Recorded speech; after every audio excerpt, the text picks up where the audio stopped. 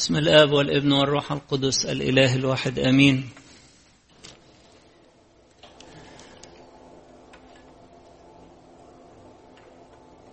أبوك الذي يرى في الخفاء هو يجازيك علانية.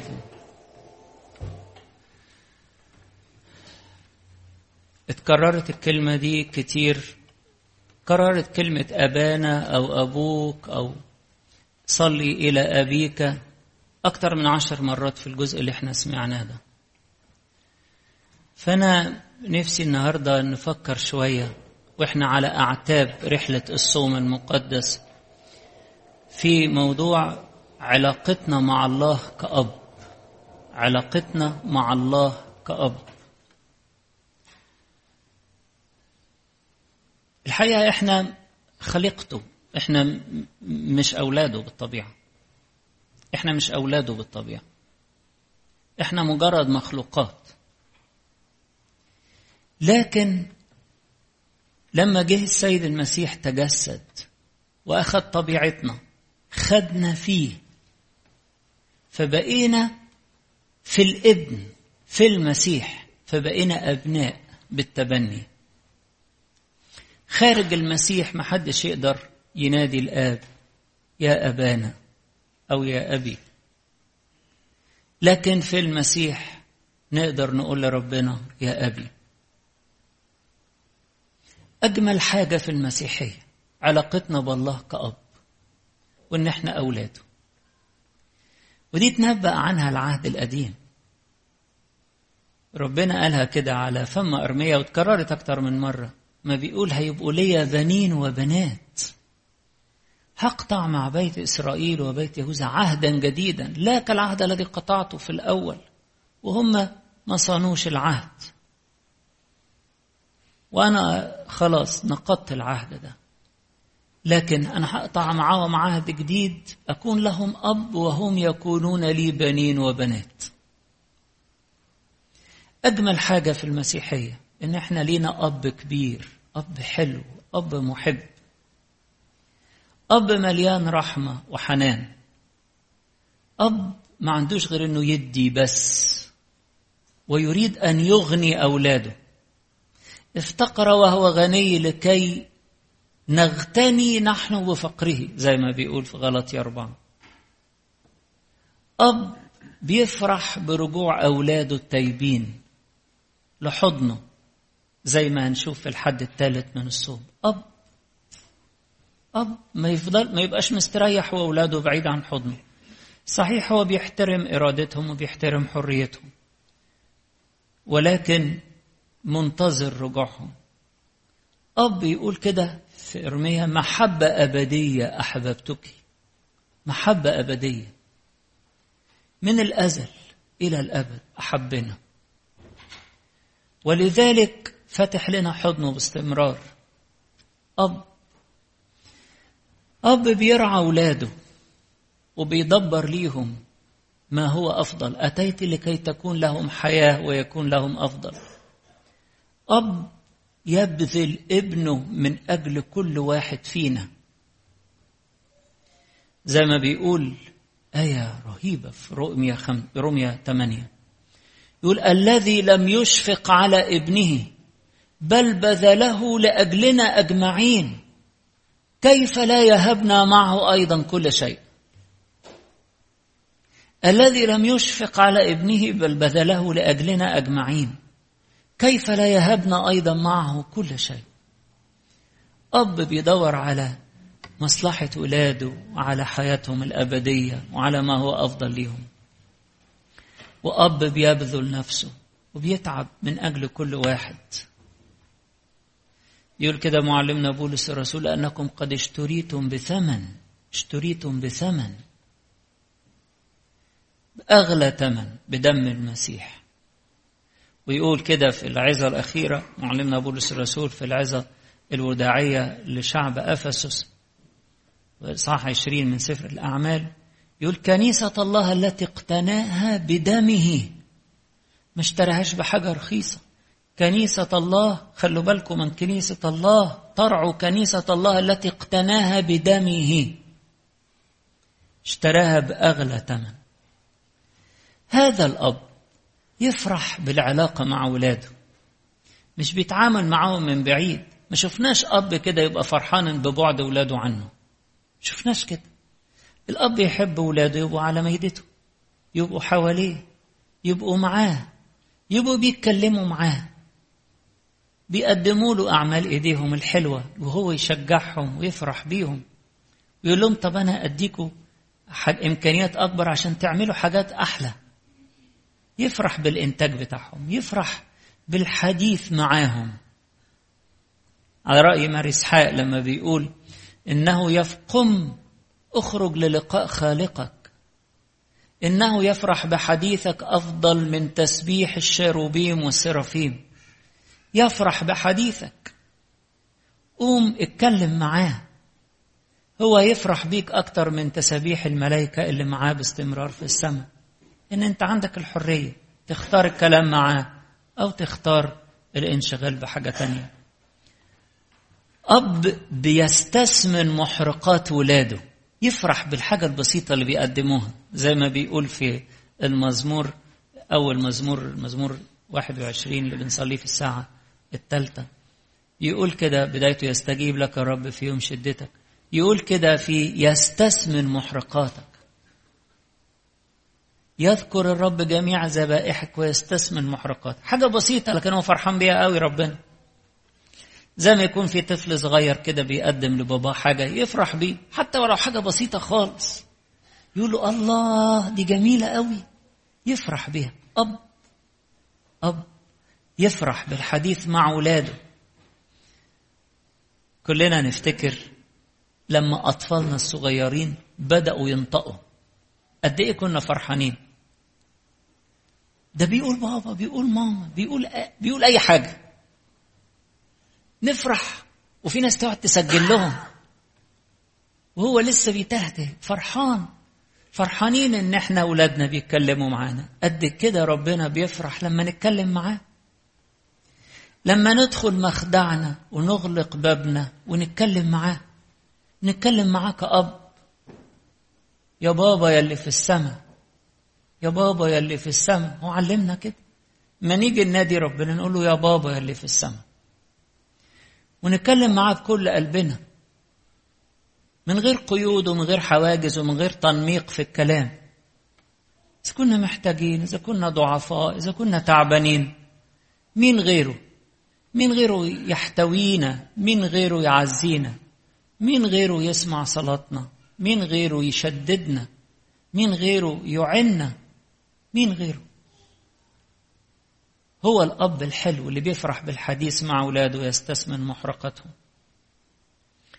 أيضا أب مستعد يغسلنا ويسامحنا ويغفر لنا مهما كان. إن كانت خطاياكم كالقرمز تبيض كالثلج هلما نتحاجج، يقول الرب. اللي بيقول كده في إشعياء 1. تعالوا. على فكرة رحلة الصوم معاها دايما سفر إشعياء. هتلاقوا أكتر سفر بنقرأ منه في قراءات أيام الصوم سفر إشعياء، تقريبا بنخلصه كله. من أول يوم نبتدي من أول إصحاح، وآخر يوم في جمعة ختام الصوم نختم بالإصحاح 66 في إشعياء. فمن بدايته كده بيقول لهم انتوا ايه الحاجز اللي بيني وبينكم؟ الخطية انا هشيلها، بس تعالوا انا هشيل الخطية، هغسل، هنظف، هغفر.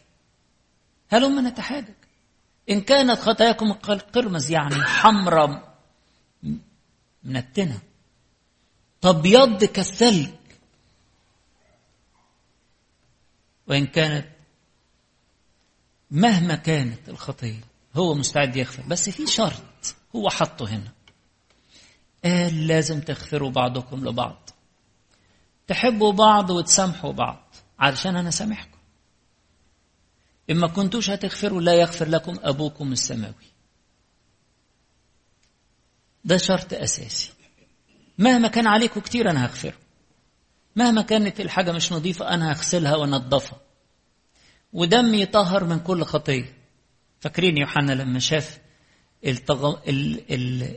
الناس اللي من كل الشعوب والقبائل والأمم والألسنة في السماء لابسين ثياب بيضاء، وقال له الملاك، قال له دول غسلوها وبيضوها في دم الخروف. دول ثيابهم ما كانتش كده يعني، أكيد جه عليها فترة من الفترات اتوسخت، لكن بيضوها وغسلوها ونقوها في دم الخروف، فحسبوا مستأهلين أن يزفوا معه كعروس مقدسة يزفوا معه. احنا مش هنزف إلى الله إلا كقديسين. كل الممارسات الروحية اللي احنا بنعملها من أصوام وصلوات وأعطاء، ده عشان نكون قديسين، علشان ربنا يغفر لنا، علشان ربنا يغسلنا، عشان ربنا ينقينا. كل دي خطوات في طريق النقاوة.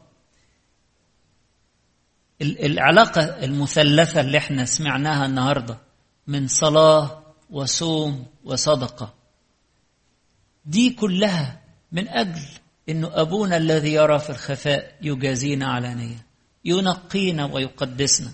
فمرة السيد المسيح قالها للفريسين، قال لهم اعطوا ما عندكم صدقة وهو ذا كل شيء يتطهر لكم. بس أعطي لله،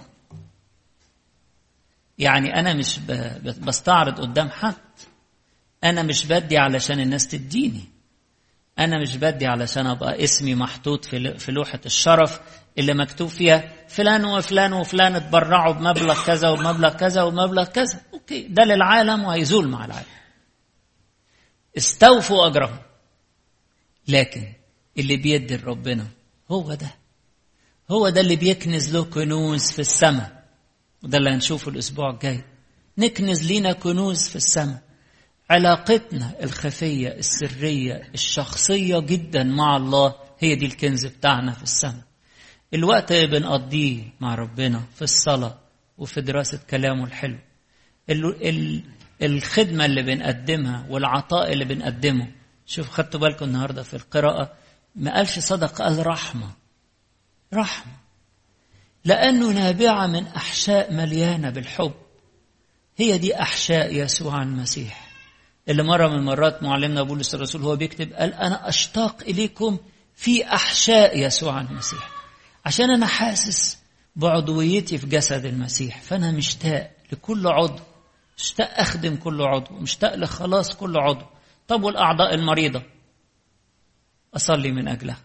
طب والأعضاء المعاندة واللي عاملة شوشرة واللي عاملة إزعاج للجسم، ساعات في أعضاء تبقى مريضة في الجسم وعاملة إزعاج للجسم، دول أصلي لهم وأحبهم وأثق إن المسيح قادر إنه يشفيهم. المحبة هي اللي بتشفي. عشان كده قال أنا مش هشفيكوا غير لما تحبوا بعض، مش هغفر لكم غير لما تغفروا لبعض. أب مستعد يغفر ويسامح، بس بشرط إنه أولاده يحبوا بعض ويغفروا لبعض.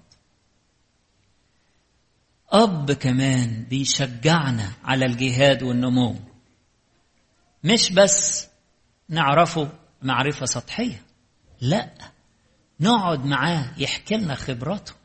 الأب يفرح كده أن أولاده تلموا حواليه يحكي لهم ويعلمهم، زي ما يعقوب كده كان بيربي يوسف.